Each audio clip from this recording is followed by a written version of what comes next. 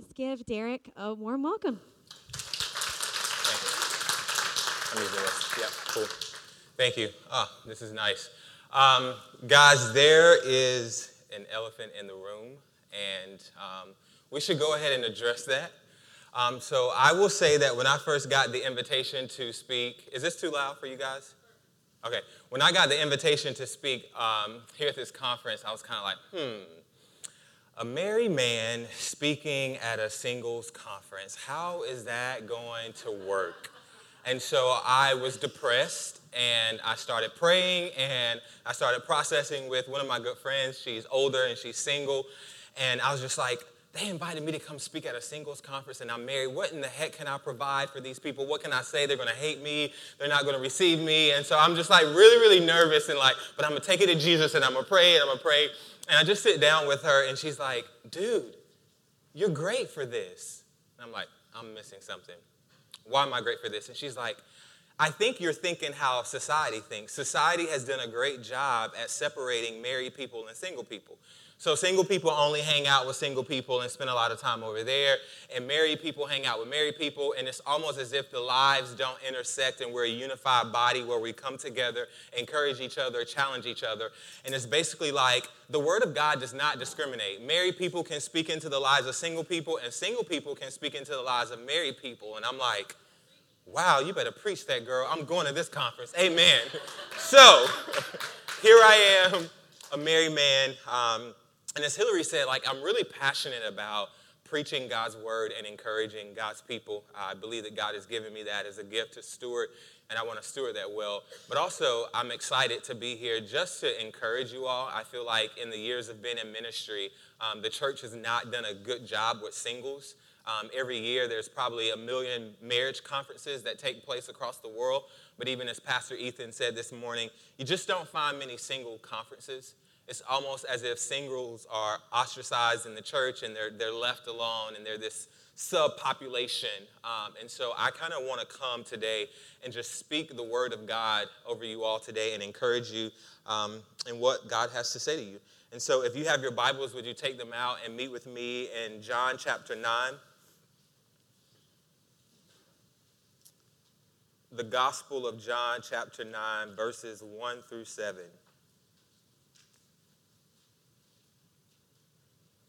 John chapter 9, verses 1 through 7. When you get there, say, I'm there.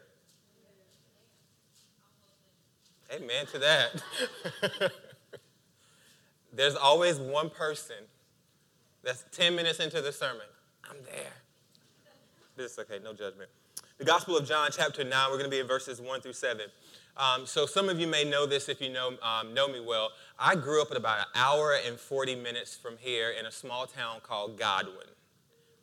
Grew up on a farm where my grandparents and uncles and aunts, they owned a lot of cash crops, and so we had tobacco and cotton and corn. And so I grew up playing hide and go seek in cornfields. We had BB guns, and so we shot each other with BB guns and paintball guns. That's just what we did. That was our hobby. We had pigs, and so it was my house and then my uncle's house, and then we had like a pig farm. And so as a young kid, I was very dumb. I did not know that when I was out playing with the pigs and naming them, and they were becoming my friends, that we were also slaughtering them, selling them, and eating them. And so we had these things called pig pickings. And it's basically you kill the pig and you put the whole pig on a grill and you literally walk up to it with a fork and you just start picking off meat. And it's like, it's a gift from God. Amen. Swine is a gift from God. Bacon is a gift from the Lord. And my wife just recently gave up eating red meat. And she is eating turkey bacon. And I'm like, turkey bacon? That is fake. It is not good. Bacon is from God. Pork bacon is from God. Turkey bacon is a part of the fall. Amen. It's Satan. It's Satan. Don't eat it. Don't eat it. It's Satan. But so that's kind of how I grew up. I grew up in a very religious or moral home where on Wednesdays and Sundays, man, we were the most spiritual people. I mean, we were very stoic in our Baptist church. We sang the hymns. But the rest of the week, we were like sinners. We did not follow Jesus, but we had this appearance of godliness. And I grew up in a home that was very dysfunctional. My mother got pregnant out of wedlock. She had just finished up her senior year in high school. She was dating my dad one time, and she got pregnant. And my grandfather was a deacon and a leader in our Baptist church. And so for him, that's a no-no. All of his children got married and had kids except for this one daughter. She got pregnant out of wedlock. And so he packed up her bags, disowned her, and relocated her to a small town. And so now my mom and I are living in a small town called Dunn, North Carolina. I'm a single-parent home. I'm watching my mom work 2 jobs, working really hard. And then she enters into another relationship with another man. She's vowed to get married to him. She's engaged. She gets pregnant before they get married, and then the relationship is over. And I just see her in this vicious cycle of constantly being in and out of relationships with different men. And I was angry because I'm looking at my life and I'm like, this is not what I want. My father left me at a young age. He was an alcoholic. He was abusive physically and verbally. And I didn't want that life. And I was frustrated with God because I grew up in a church where every Sunday I would hear Christians say, God is so good. All the time, God is good. And for me, I'm like, no, God can't be good because I'm suffering. God can't be good because there's pain in my life. And so I was frustrated with God. I was angry with God. I remember being in high school and hearing my friends talk about family vacation. And they would come to school and say, yeah, we just went to Disney World and we had a great time. Or, yeah, we just went to the island, we went here. And I'm like, man, we don't get to do that. Or they'll talk about family game nights. And they'll talk about how they sat around the dinner table together as a family and ate a meal together. And I just remember being jealous and angry of them and with God, thinking, this is what I want. I just want my dad to be here. I just want a normal family. I just want my dad to come to my basketball games and support me. I dreamed of being a little kid running to my dad and him picking me up and throwing me in the air and smiling at me. I dreamed of the words, Daddy, son, I'm proud of you. I love you. That is what I longed for. And I never got it. And as I got older, I became more and more bitter towards God. And I hated God. And I can vividly remember the day where I was like, God, I am done with you because you're not real. The life that I dreamed of, what I so desperately wanted, God was not giving it to me. And I was mad. Have you ever been there? Have you ever been in a place where you were so frustrated with God and so angry with God because God was not giving you what you desired? Something that you have possibly dreamed for all your life, and it's not here, it's not happening, and you are mad with God. For me, the story that I always wanted, I never got. And I suddenly realized that I wasn't the author of my narrative. That I didn't have control over the story that was being written. That God was sovereign and that he was in control of the narrative that was being written for my life. What do you do when God is writing the story? When he's in control of your life? What do you do when the life you've dreamed of seems to be so far away and unattainable? When the narrative that is being written for your life is filled with pain and suffering and heartache and frustration, what do you do? Because there's one truth about all of us in the room today, and it has nothing to do with our relationship status. It's that every person in this room has a story. We all have a story. There's a story being told through our lives. And for some of you, that story includes divorce. For others of you, that story includes abuse or a relationship that ended due to a cheating partner. For some of you, that story includes same-sex attraction. For others of you, that's an unwanted pregnancy. Maybe you're here this afternoon and you're a widow. Maybe you're here today and there's sexual purity struggles in your life. Maybe you're here today and you're single and discontent, or single and just content in Jesus. There is a story being told through your life. We all have a story, and here's the thing. It's your story, his glory. Your story is being told for the glory of God, and that's what I want to talk about this afternoon. Your story, his glory. Would you pray with me? God, we come to you today just acknowledging how you are good, that you are gracious, and that you are loving. God, the fact that we have breath in our lungs this morning is a sign of your mercy.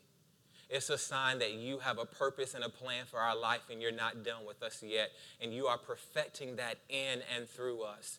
And so, God, we praise you for the breath that we have in our lungs. God, I pray that you would fill me with your Holy Spirit afresh as I share on this topic.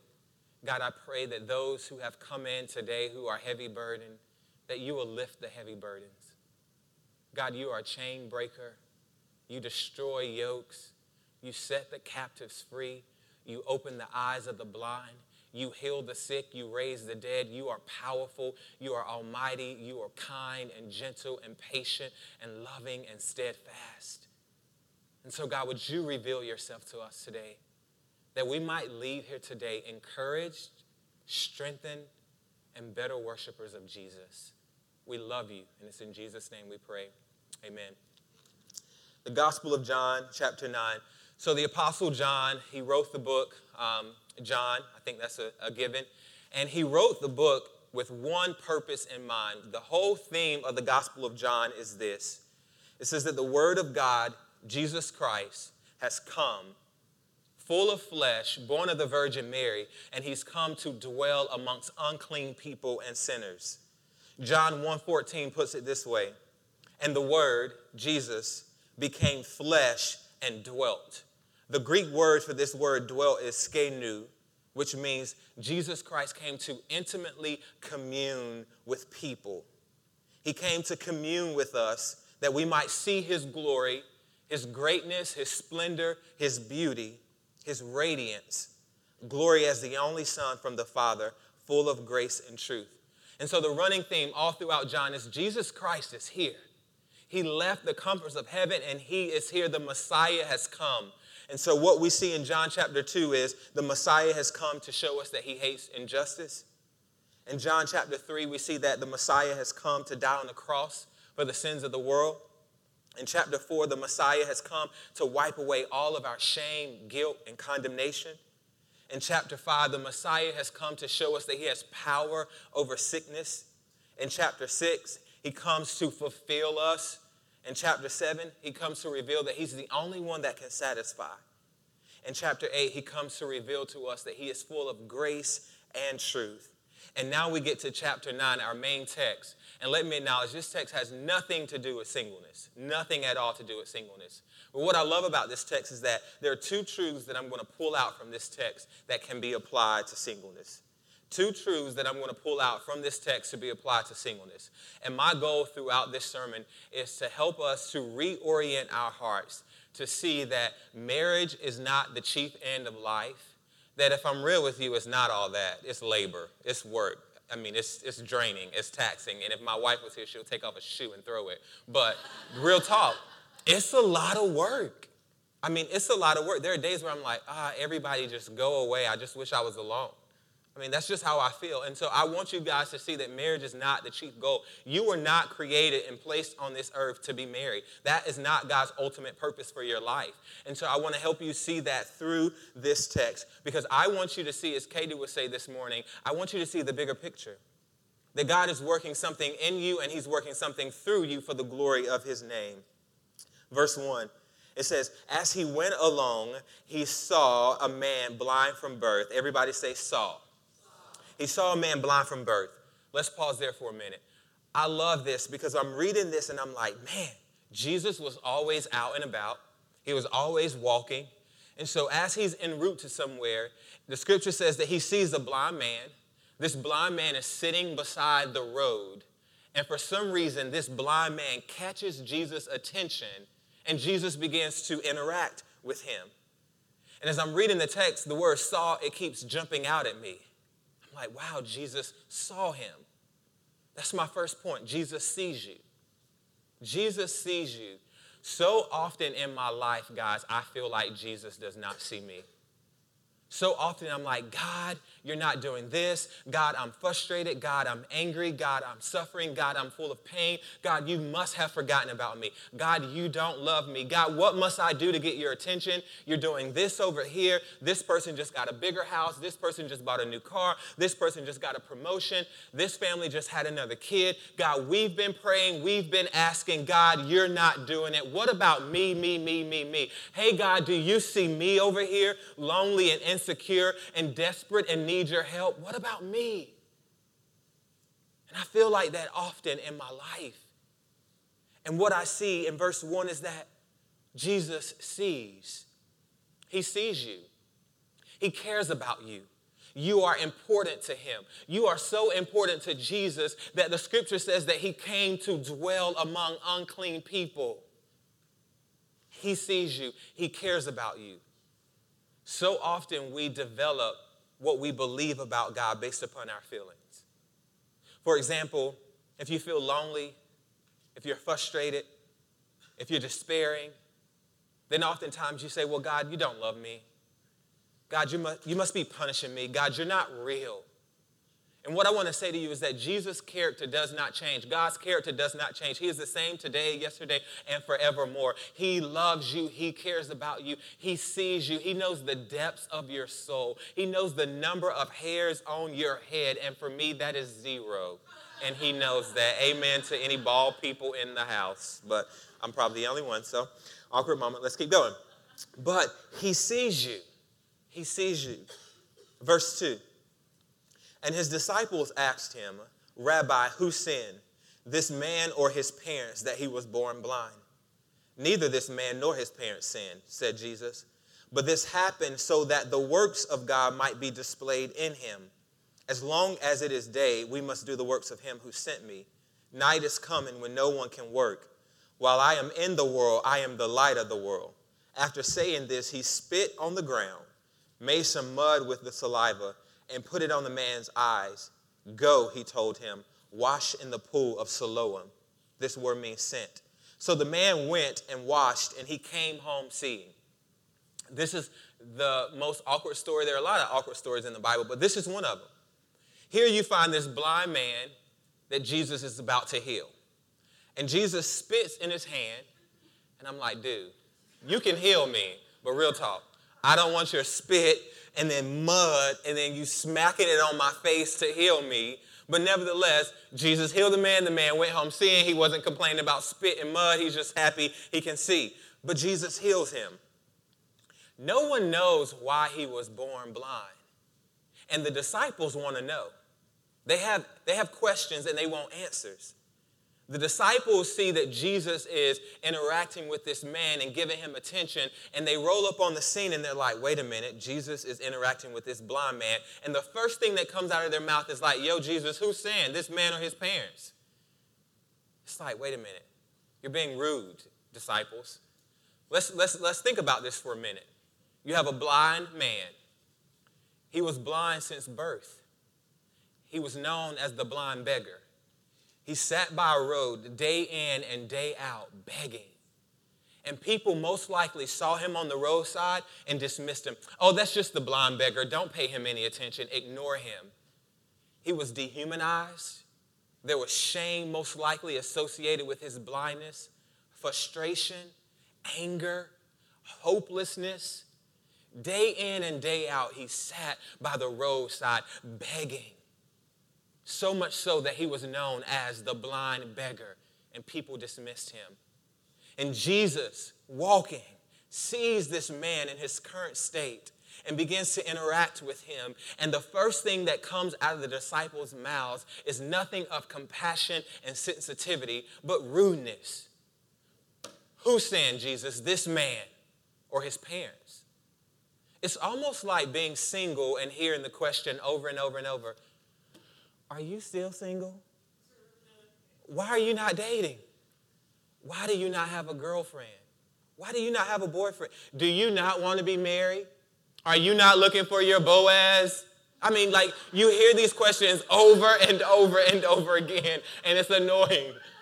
I mean, when I was in college, my dad used to say to me all the time, I think every other weekend when I came home, son, are you still single? Are you not dating yet? what's going on with you? Are you okay? You need help? Is there anything I can do to help you? Why are you not dating? And I was so annoyed with him, and I was so frustrated. And I'm like, Dad, if you ask me again, I'm going to punch you in the face, and then I'm going to run because you're 6'4" and 250 pounds. But it's like, dude, stop asking me about whether or not I'm single, if I want to be married or not. It's so frustrating. In the disciples' minds, they didn't care anything about the man's current state of health. All they wanted to know was, why is this man blind? Why is this man blind?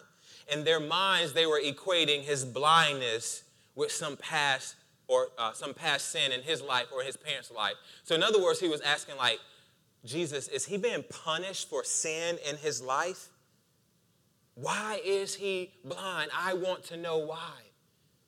And it reminds me of growing up as a kid. I was the why kid.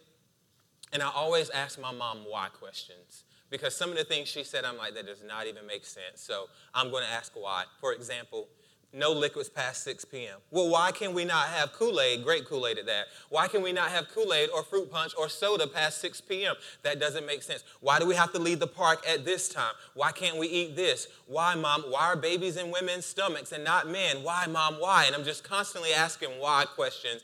And this is what she always said.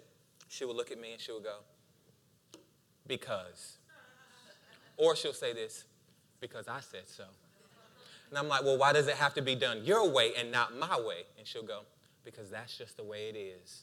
And I'm like, that doesn't even make sense. That doesn't even make sense. But I wanted answers. I wanted to know why things were the way they were. And this is what the disciples are saying. Why are things the way they are?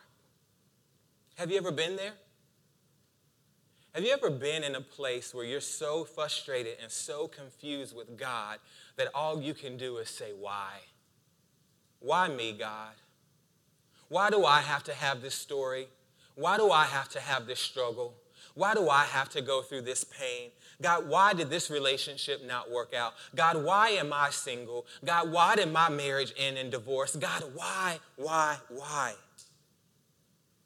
And maybe like the disciples, you too are trying to figure out the cause.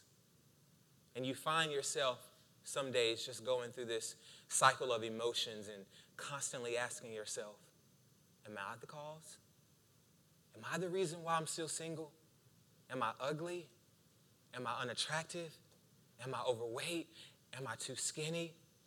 Did the relationship end because of me? Why? What am I doing? What am I doing wrong? It's me. I'm the cause of my singleness. I'm the cause.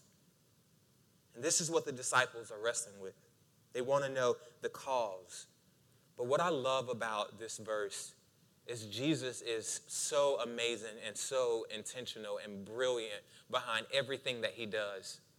Because he knows what the disciples want to hear, but he's not going to point them to what they want to hear. He's going to point them to purpose. He's not going to give them the cause for the blindness, but the purpose in the blindness. It's not about the cause of the blindness, but the purpose for the blindness. It's not about the cause of your singleness, but the purpose that God has for your singleness. It's not about you sitting down and being depressed, trying to figure out, why am I still single? It's about you discovering the purpose in your singleness. In verse 3, Jesus responds with the purpose. He says, neither this man nor his parents sinned, but this happened so that the works of God might be displayed in him. There is purpose in your singleness. There is purpose in your divorce. There is purpose in your widowhood. There is purpose in your suffering. There is purpose in our lives in every season of life. There is nothing in our lives today, absolutely nothing, that God did not see happening before the foundations of the universe. He saw it happening. There's nothing in our lives today that's outside of the control of God. He's in control.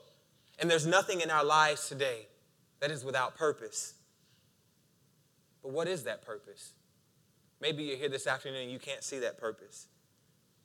Point number 2, the purpose is God's glory on display. God's glory on display in your life. You see, wherever you are today on the spectrum of singleness, whatever emotions you might have, whatever thoughts you might have, Jesus cares. He does care about you. He wants you to bring those thoughts and those feelings and those emotions to him because he cares about you. And he wants to walk with you day by day. I love what the Apostle Paul says. He says, day by day, I'm being renewed in the image of God. The imagery there is day by day, as Katie would say, you have enough grace and mercy for that day. And so Jesus wants to walk with you through those emotions, through those things that you're dealing with. However, he wants to point you to a greater purpose. And that purpose is bigger than you. And that purpose is bigger than your relationship status. One of the things I love about God is that he is not this weak, insecure, fragile God who can't handle our emotions, who can't handle our thoughts. I'm a highly emotional guy. My wife would say I'm always emoting, if that's the right word. I'm either high, like, yes, life is great, the glory of God. And then I'm like low, like all hell has just broke loose. Like I need help. Something's wrong. Like I'm just constantly, that's just kind of how I'm wired. I don't know. Maybe something's wrong with me, but whatever. I'm just a really emotional guy. And so often I'm going before God in prayer and I'm complaining and I'm frustrated and I'm upset and I'm despairing, and I'm just constantly pouring out my soul before the Lord and pouring out my heart before the Lord, crying out to him with the things that are going on in my life. And I realize that God invites us to do that. And he wants us to do that. God invites us to come to him with the things that trouble our soul. Matthew 11:28 says this, come to me, all who are weary and heavy burdened, and I will give you rest. My yoke is easy and my burden is light. 1 Peter 5:7. It says, cast all your anxieties upon the Lord because he cares for you. Jesus cares for us. God doesn't dismiss how we feel. He doesn't dismiss our thoughts. He invites us to come to him. A good example of this is in John chapter 11. It's the story of Jesus raising Lazarus from the dead. And right before Jesus raises Lazarus from the dead, he has a conversation with Lazarus' sisters, Mary and Martha. And so they're grieving the loss of their brother. And they're frustrated. And so Jesus arrives to the scene late in their terminology. He's late, and Lazarus has already died. And he gets to Mary, and he sees that Mary is weeping. And this is what the text says in verse 33. When Jesus saw Mary weeping, he was deeply moved in spirit and troubled. When Jesus saw Mary weeping, he was deeply moved in spirit and he was troubled. He had compassion for her. But notice what the text said in verse 33. What's the key word there? He saw her. He saw Mary weeping. Do you get it, guys? Jesus sees you. He pays attention to our lives. He knows the things that trouble us, and he's there for us. He cares about us. And so he sees Mary, and he's compassionate towards her. He sees the blind man in John chapter 9, and he has compassion for him. And then he heals him. And that's what the text means when it says that the work of God or the power of God might be displayed. Verse 3 is saying that the work of God on display in this blind man's life was healing. But here's the tension. You're going to have to hang on here because there's some tension in this passage. The tension is the text saying that God allowed the man to be born blind, or God inflicted blindness upon the man at birth so that one day when Jesus came, Jesus could heal him publicly, and then everyone would say, wow, praise and glory be to God. He's so awesome. Sort of. What the text is not saying is that God is this insecure God who inflicts pain and suffering, and he enjoys not answering our prayers for a season, but then later on he comes around and he takes away the pain and he takes away the suffering and he answers our prayers and he goes, hey, everybody, look what I just did. You see how I answered that prayer? Praise me, adore me. Hey, everybody, look, I'm great. Like, God is not doing this so that we can praise him so that he can get glory out of insecurity. It's almost like my 7-year-old. He's constantly jumping up, showing me things like, hey, daddy, look at me, praise me, love me, tell me how great I am. That's not what God is doing.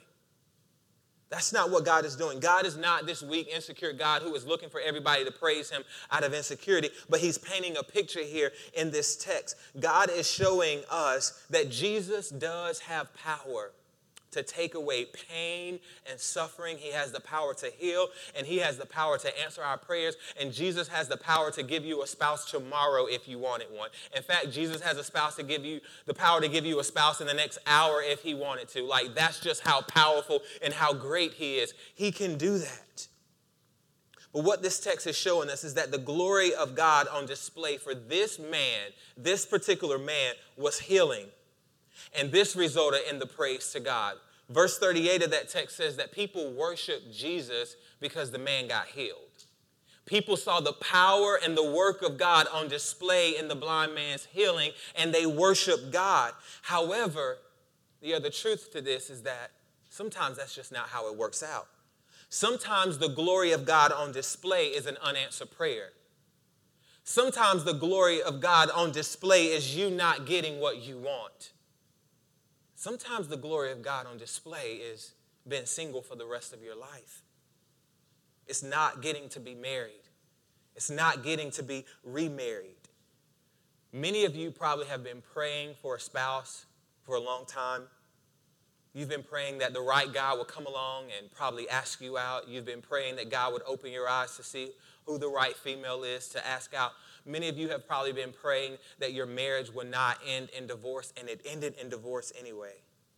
And it seems as if God is just not answering your prayers.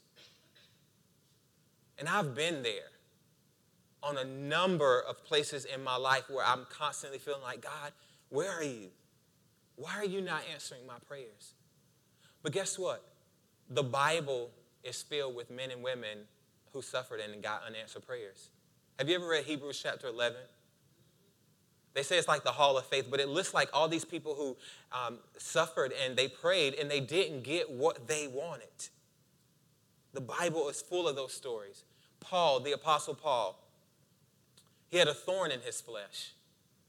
And the scripture says that Paul prayed to God that he will remove the thorn out of his flesh. And do you know what Jesus said to him?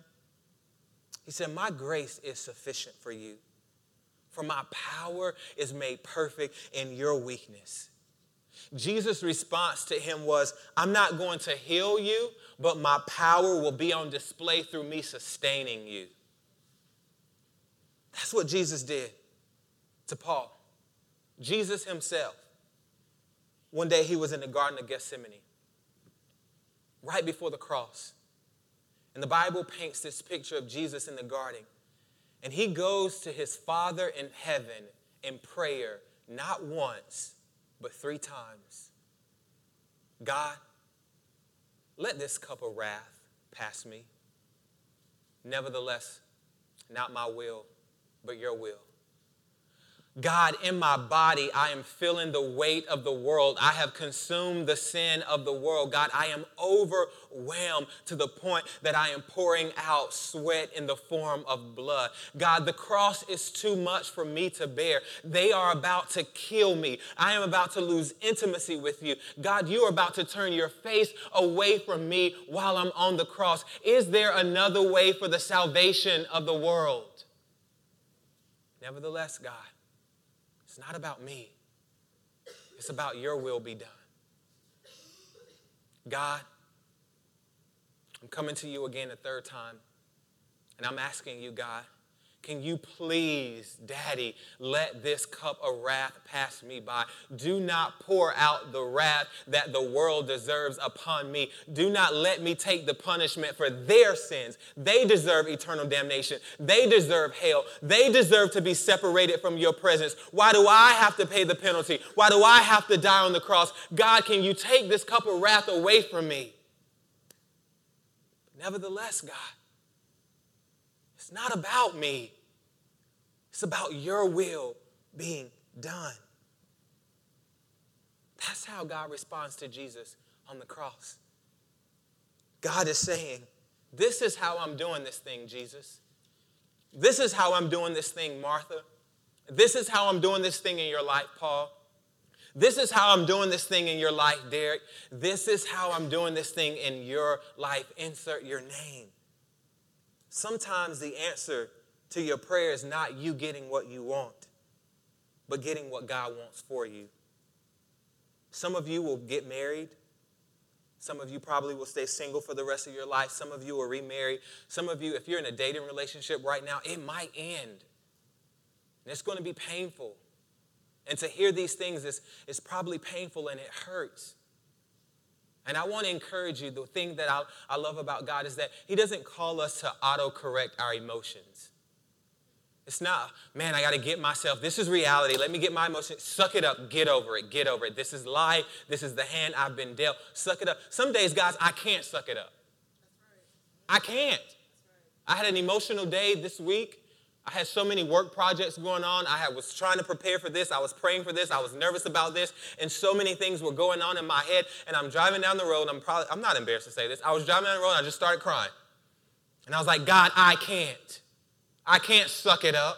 I can't get over my feelings. I don't have the power. I don't have the ability. I don't have enough strength to just get over how I'm feeling. And so, God, I'm coming to you and I'm pouring out my feelings. And I'm saying, I can't, but you can, Jesus. I'm weak, but you're strong, Jesus. You have power. And God is so good because he gives us what we need in that moment.